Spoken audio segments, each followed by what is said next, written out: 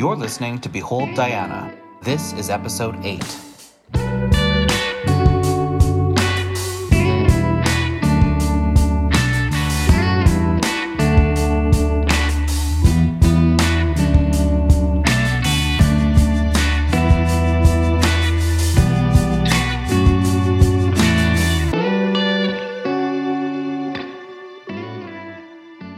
Chapter 12. Al's request seemed like a good idea, so I returned to work. About 2:15 that same afternoon, there was a sharp knock at the door. "Come in," I said, not bothering to look up from my typewriter. I assumed it was yet another client arriving late for a 2 o'clock appointment. This happened often enough to be commonplace. "Are you Diana Boileau?" a man's resonant voice queried. I looked up from the keyboard in surprise. 2 uniformed police officers stood officiously over my desk. Al, who was about to enter his private office, swung abruptly around upon hearing the officer's authoritative tone. The younger of the 2 continued, "You're under arrest." He then proceeded to read the warrant. I listened in silence. It charged me on 2 counts: criminal negligence causing death and dangerous driving. "Am I allowed to say anything now?" I faltered, looking across at Al. Before he had time to answer, I was receiving the usual caution that anything I said could be used in evidence against me. I remained silent. "Diana, you'd better go with them right away," Al said at last. "I'll try to arrange bail for you. Don't worry, I'm sure you'll only be there a few hours." I picked up my black handbag from the floor beside my desk, grabbed my cape, and followed them out of the door towards the street. I glanced back only once to smile weakly at Al. The janitor was standing in the hallway as we passed, and he peered at me. Because part of my job was dealing with law enforcement, he was not surprised to see me in the company of police. We walked past several curious bystanders who gawked and turned their heads to get a better view. From the air-conditioned comfort of the building to the swelter of the unmarked police car was but a few steps. It was parked with the unrelenting heat of the sun beating down its steel frame. Parking lights flashed, and the oversized aerial marked it as belonging to the police department. One of the cops opened the back door, and I sat daintily on the rear seat, sliding my long, slender legs inside. The door slammed shut. The engine purred to life. "Where are you taking me?" I asked. He half turned around from the driver's seat. "To Belmont Police Station, the women's lockup." My stomach bounded. The words women's lockup ironically sounded great. Maybe they'd never discover my secret. Maybe Al would be there when I arrived with the bail all arranged. Maybe. The car radio crackled to life and interrupted my musings. 100. Accident on the Don Valley Parkway, about 1 block south of the Bloor Street cutoff. Do you read me? Over. By now, the officers were talking and laughing in a monotone, completely ignoring my presence and the urgency of the radio messages. I was grateful for this. The car pulled to a halt outside the police station, a large, gray-white building. For a moment, the cop who had driven the car hardened his expression. "Come on, let's go inside." He gestured, holding the car door open. I alighted. Like all police stations, this one was gaunt and bare, and a hive of activity. There were several shirt-sleeved officers behind the long counter, busily telephoning and filling out innumerable forms. One young, blonde-haired constable had been assigned to the switchboard. Switchboard duty is one of the most hated assignments within the force. Explaining to would-be complainants that they should be calling the provincial police, or the RCMP, sometimes the ensuing shambles at the peak crime time, around 10 p.m., is almost too much for one man to handle. The sergeant motioned and abruptly asked me to follow him. He led me into another bare room and handed me over to a prison matron. It was quiet in there, with only the whisper of the air conditioning and an occasional stray sound such as the clanging of a cell door or the ringing sounds of the regimented footsteps of a guard making his rounds. With a single swift movement, the sergeant handed her a sheaf of papers and disappeared. I heard the outer door close. "May I have your handbag, please?" she asked evenly. Mutely, I handed it to her. She proceeded to empty the contents onto a nearby table. It was quite an assorted jumble of cosmetics, bank books, cigarettes, matches, business cards, wallet, comb, brush, streetcar tickets, on, crowned with an avalanche of crumpled Kleenex. Rosemary's words from the previous week sprang to mind. "Diana, when are you going to clean out your handbag? It's an awful mess. How you can find anything is beyond me." Of course, I'd never taken her advice. It was too late now. Although I supposed the matron was used to this sort of thing, I nevertheless stood by, red-faced and somewhat embarrassed. She meticulously sorted everything into about 6 neat heaps. As I stood patiently to one side, wondering how long it would take, she bent down and produced a clipboard. Upright again, she proceeded to make a note of each item. She appeared to have several classifications: official or government documents, personal, cash, and I guess just plain trash. I noticed her writing down my savings account number with infinite care, but she failed to take note of the $1.65 balance. I continued to stand rooted to the spot, only my eyes ceaselessly moving, watching the procedure. Then she routinely itemized the 20 or so articles on the sheet of paper attached to the clipboard in neat, legible print. 10 minutes later, she was finished. It was not without reason. It may have been woman's intuition that she suddenly, without warning, reached inside my blouse. I stood dumbfounded. What could I say? "You've got very small breasts for a girl, haven't you?" she asked, withdrawing her hand and eyeing me quizzically. Despite everything, I detected a note of understanding and compassion in her voice. "Are you really a woman?" "I'm sorry, Diana," she continued, "but I must report this to the detectives. Wait here, I'll be right back." I sat on a bare wooden bench and waited and waited.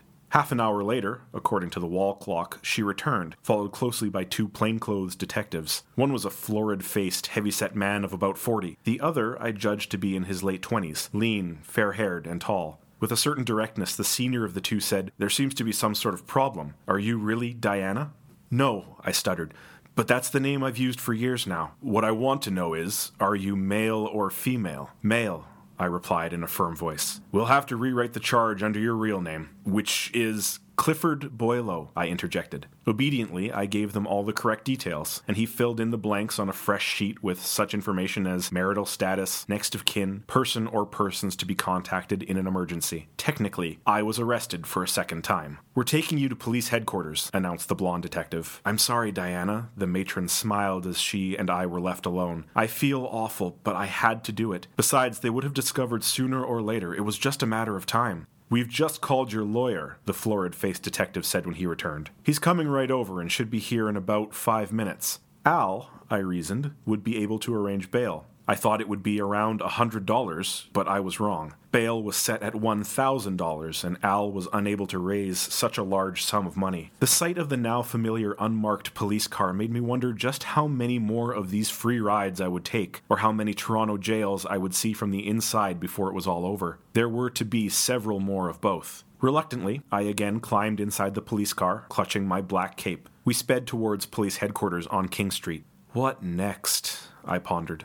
Upon entering the precinct, I was confronted by a mass of male and female officers, and I knew by their stares and ogles that word of my true gender had preceded me. I was again forced to recite the facts, although by now I would have assumed they had them straight. This interrogation was a far cry from the one at Belmont. One youngish cop sauntered across the room and tugged at my long auburn hair, hoping it would come off in his hand. He looked disappointed when all he got for his trouble were a few stray red hairs caught within his fingers and a howl of protest from me. The teasing and harassment by the police continued. I stood by helpless. I noticed one slender, youngish-looking cop standing to one side, expressionless. I appealed to him with my eyes for help and understanding. He got my message, left the room momentarily, then returned with an inspector. The inspector was heavy-set, had drooping jowls, and resembled a prizefighter. "Now let's clear the room. Everyone out," he bellowed. They obeyed.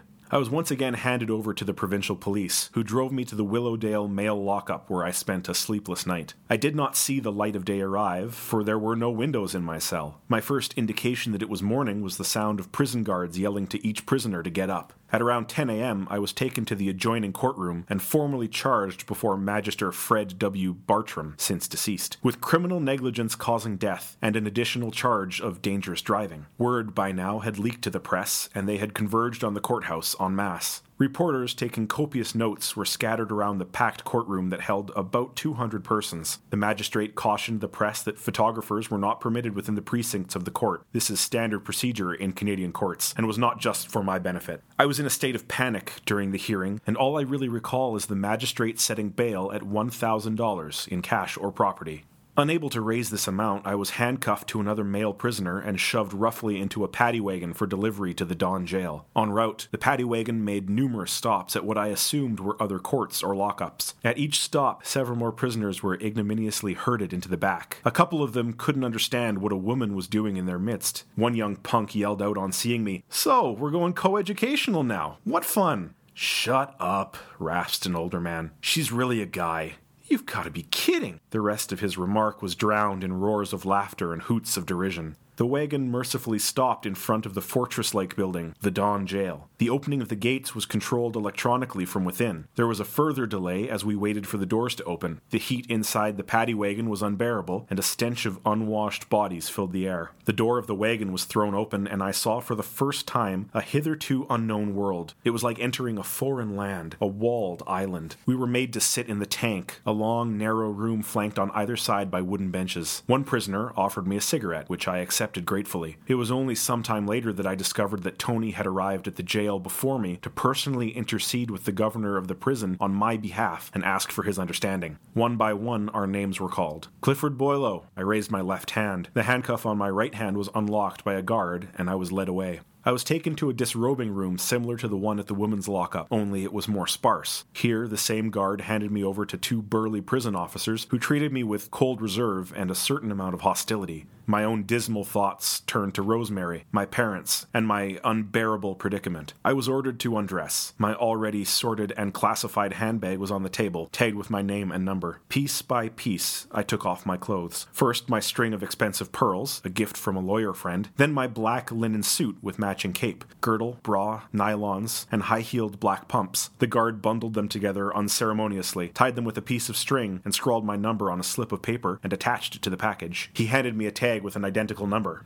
"Don't lose it. That's your claim tag, and you'll need it to get your finery back," he sneered. Under his staring eye, stripped of all my personal possessions, I revealed my psychologically ill-defined sexual identity. "Take a shower," he said, pointing to a large open cubicle. The concrete floor was black with age and grime, and as I stood on it, I could feel a film of slime underfoot. It was the speediest shower I have ever taken. As I finished drying myself, the guard approached me with a glass spray jar filled with a whitish liquid that strongly resembled the kind I'd seen used for exterminating roaches. He aimed the jar directly at my penis and scrotum, and was right on target. It stung and smelled like disinfectant. "What on earth are you doing?" I protested, backing away. "That's in case you brought anything in with you," he leered sarcastically. I was issued my prison clothes, a pair of trousers, lace-up brogues, and black socks. My slinky, sexy underwear was replaced by cotton jockey shorts, topped off with an open-necked shirt. With my painted fingernails and morning makeup still intact, I must have been a picture of incongruity. I was taken down a long hallway and told to go into a communal room. Here, I was immediately greeted by strains of The Wedding March, whistled off-key by several of the inmates. "You fucking bastard," yelled a tattooed prisoner lying on a cot at the side of the room. This utterance renewed my fears, not of imprisonment, but of the male prisoners. I became aware that I was to be the subject of their taunts and ridicule. In this room was a cross-section of criminals and lawbreakers, many of them hardened repeaters who had actually spent more time in prison than out. They ran the gamut from sneak thieves and drug addicts to the general dregs of society. Every prison inmate has a deep-seated fear of brutal assault by a fellow prisoner, and upon looking around the room more closely, my fear turned to terror. I assumed an attitude of helpless defiance, for I was also aware that brutality towards sex offenders and sex deviates is deeply ingrained in prison subculture. I have been told American prisons, unlike those here in Canada, give men written warnings of its problems and dangers. I learned almost immediately that prison language is obscene, brutal, and above all, repetitive. The catcalls, wolf whistles, and obscenities continued unabated. A dark-haired Italian asked me the time. "It's about 2:00, I said, in the deepest voice I could muster.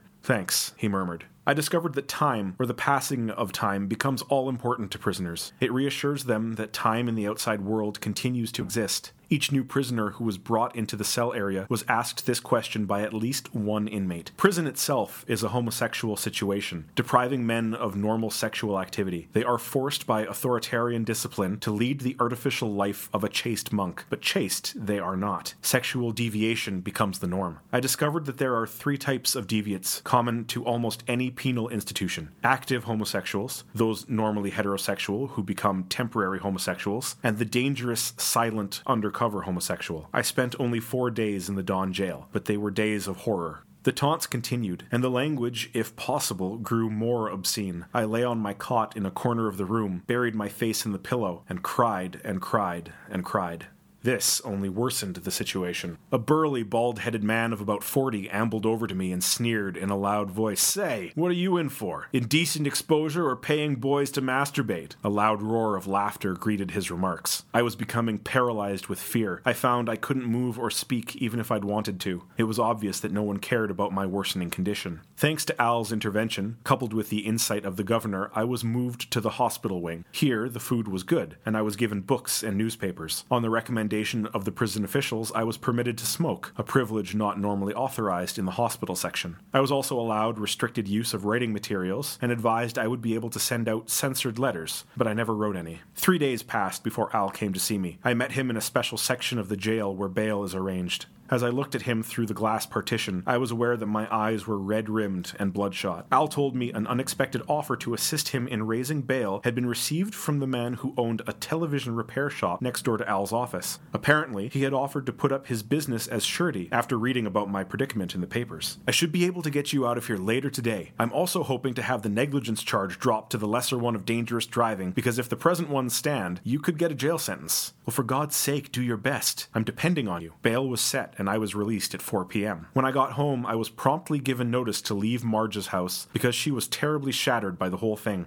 Apparently, she had been hounded by the press, and her phone had not stopped ringing since my arrest. I feel I can't blame her for taking the position she did. I'm sure I would have done likewise had I been in her shoes. I moved immediately to a bachelor apartment on Raglan Avenue, using an alias, so I would be able to maintain my privacy. As far as my work was concerned, this was not so easy. The newspapers and wire service had given me notoriety. There was a local high school situated about 3 blocks away from Al's office. Some astute student had seen me and had alerted the whole school to the fact that if they peeked through Al's office window, they would have a lunch hour peep show. On view, in person, would be the legal secretary, who was really a guy. You know, the one who's been in all the papers. The one who was involved in a car accident. You know, the one where a girl was killed? I could almost hear them talking. Every day at around noon, during their lunch hour, a mass of high school students would descend upon us. I fled to the washroom and remained there until I thought they had left. Luckily, their attention span was limited. They soon left in search of other diversions. Between the visits of the students and the persistence of the press trying to obtain an exclusive interview, Al found himself spending most of his valuable time playing cat and mouse games with my tormentors. Added to all this harassment was the unbearable phone calls from the city morgue, persistently asking for someone to claim Rosemary's body. The shock of having Rosemary snatched away so savagely was still with me. I just could not bring myself to face her once beautiful body lying on a slab. The inward struggle and pangs of guilt I suffered can never be described. I knew there was not a soul in the world who would say, "She is mine," and this haunted me day and night. Rosemary was buried in Potter's Field, a place reserved for the city's indigent. The ensuing weeks proved a time of trial, and many of my close personal friends, both male and female, proved their frailty under stress and completely avoided me. On the plus side were the hundreds of letters I received from understanding, sympathetic strangers. Some came from as far away as Mexico, and several contained financial contributions to help pay legal costs. I think one letter I received from Toronto is of particular interest. It read, "Dear Miss Boylesaw, just this afternoon I did what I had hesitated doing for quite a while. I phoned your lawyer, Mr. Willis. I congratulated him on winning your acquittal, as I have been following your case from the sideline with quite some concern, although I don't know you. Actually, I wanted to lend you a sympathetic hand during what must have been a terrible ordeal for you, but I thought, probably correctly, that you and Mr. Willis would not be interested in meeting a stranger at the time. Putting myself in your place, something I can do very easily, I am sure that publicity would be very undesirable. I am not interested in publicity for myself, but I have written my name, address, and phone number as a gesture of my goodwill. Perhaps, like you, whereas I am not interested in publicity, at the same time, I am not ashamed nor afraid of what I am. I have some things in common with you, apart from being the same age. I am a man, but have at times lived as a woman because, well, why do you? Why do others? Reasons or guesses could fill a book. I am a respected citizen, and I know of others from all walks of life who are this way inclined too, and I have interesting and serious discussions with them on why.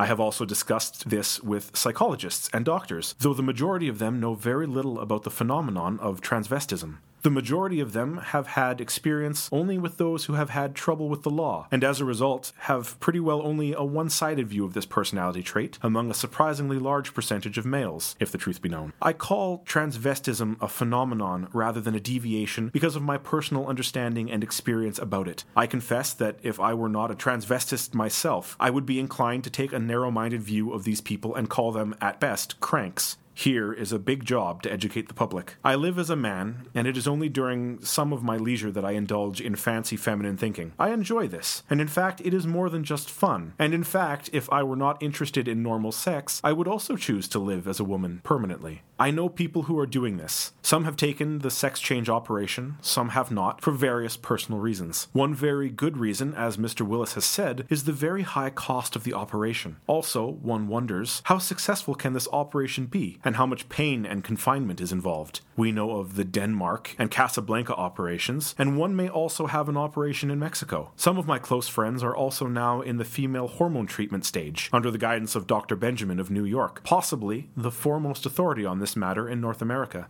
His waiting room contains a constant flow of transsexuals, many of them living and working as women. If ever these patients have a brush with the law, where their identity and sex are put under question, they have a letter from Dr. Benjamin which explains everything. Wouldn't that be a help? Finally, on the feminine side, I wish to compliment you on your taste in dress. I am naturally also interested in fashion. Also, I have been fairly successful in electrolysis treatments, which I have taken for a year now. Now, I personally am quite content with my lot. I have a busy and productive life and enjoy helping others. Also, I have now got to understanding myself, or myselves, and have had a peaceful and enjoyable existence. I offer a hand of friendship to you because it may be a mutually pleasant and rewarding experience. I feel I have done my personal duty in writing to you through Mr. Willis. Give me a ring any weeknight, say about 5 to 7 p.m., or even later, if you like. Yours truly, John Brown. This letter was to prove a reminder that there were others in my same position. Then I saw another letter lying on my desk Al had left for my attention. My God, Rosemary's citizenship papers. Finally, the wrecked car had to be disposed of. Al helped me find a scrap metal dealer who purchased it for the magnificent sum of $25. The sight of the mangled, crushed metal and the bloodstains in the passenger seat evoked nightmarish memories. Al and I reached a stage where we were constantly bickering because the pressure put on us was growing unbearable. Besides the productive working hours that were whittled away by our trying to dissuade would-be intruders, I was always unavailable or out of town, and there were also the many hours I was absent from the office for my numerous court appearances. Each time I went to court, sometimes with Al, sometimes alone, the outcome of the hearings was yet another remand. By November 2nd, 1962, I had set some sort of Canadian court record, 10 remands in just over 2 months. Al and I mutually agreed it would be better for both of us if I found another job. The tension between us had grown worse. I used the same alias I had used when renting my apartment and was hired by a trade association on King Street. It was a small 2-person office, and I enjoyed the work. Despite the job, I managed to keep all my rendezvous with the court unknown to my boss or friends. I still wonder how my frequent visit to the dentist office went unqueried, especially when, upon my return, my teeth looked no better than they ever did. After a morning appearance in court, followed by the inevitable remand, I would rush downstairs after work to buy the early editions of the evening newspapers. Often there was a photograph of me on the front page, or at least a story saying that yet another remand had been granted. Still, my boss didn't realize that I was the sensational Clifford. Many times he would lean over my shoulder when I was reading about myself and comment on the hearings. At last, almost 6 months after the fateful night of Rosemary's death, I was brought to trial before judge and jury. The case was to be tried at the old City Hall with Judge Everett Weaver presiding. In the rows of counsel's seats sat Alan Willis and the prosecuting attorney and his staff. The police were represented by Constable William Lloyd. The inevitable bevy of newspaper reporters were present. I arrived at the court dressed in a black semi-fitted suit, 3 strands of pearls, black high-heeled shoes, a Persian lamb coat, and gray stockings. I wore the same clothes during the 3 days of the trial. The court clerk read out the official description of me as Clifford Boileau. The clerk then asked if I was male or female. Al objected to this question, but the judge held that it was admissible. After a huddle between Al, the Crown Counsel, and the judge, it was agreed that I would be arraigned under both names. It was also agreed that I would be allowed to dress in women's clothing throughout the trial. The first and only witness was a Hamilton schoolteacher who testified that my car passed him, began to shimmy, spun around, and crashed through the guardrail. Al, in his cross-examination, asked if he remembered any other cars being on the road at the time. "No, I don't," came the deliberate and slow reply. Next, the police witnesses. One of the 2 arresting officers gave evidence as to how they had arrested me at my place of employment. I was beginning to get worried in case my defense would be hampered by prejudice that was currently being heightened by sensational headlines and newspaper stories. We again entered our plea of not guilty. At last, on the 3rd day, after hours and hours of deliberation, cross-examination, and still more cross-examination, including my taking the stand in my own defense, the jury retired to deliberate. Their 10-minute absence seemed like hours. The verdict was not guilty. One newspaper reporter described my reaction thus. He gasped softly and buried his head in his manicured hands. I was free. Free to begin a new phase in my life. But was I truly free? Behold Diana is produced by Borderland Pride. This episode was a reading from Behold I Am a Woman, a novel by Diana as told to Felicity Cochran. It was performed by Ken Keller of Fort Francis Little Theatre and recorded and edited by Caitlin Hartland. Our music is by The Night Driver and our sound was mixed by MJ Interactive.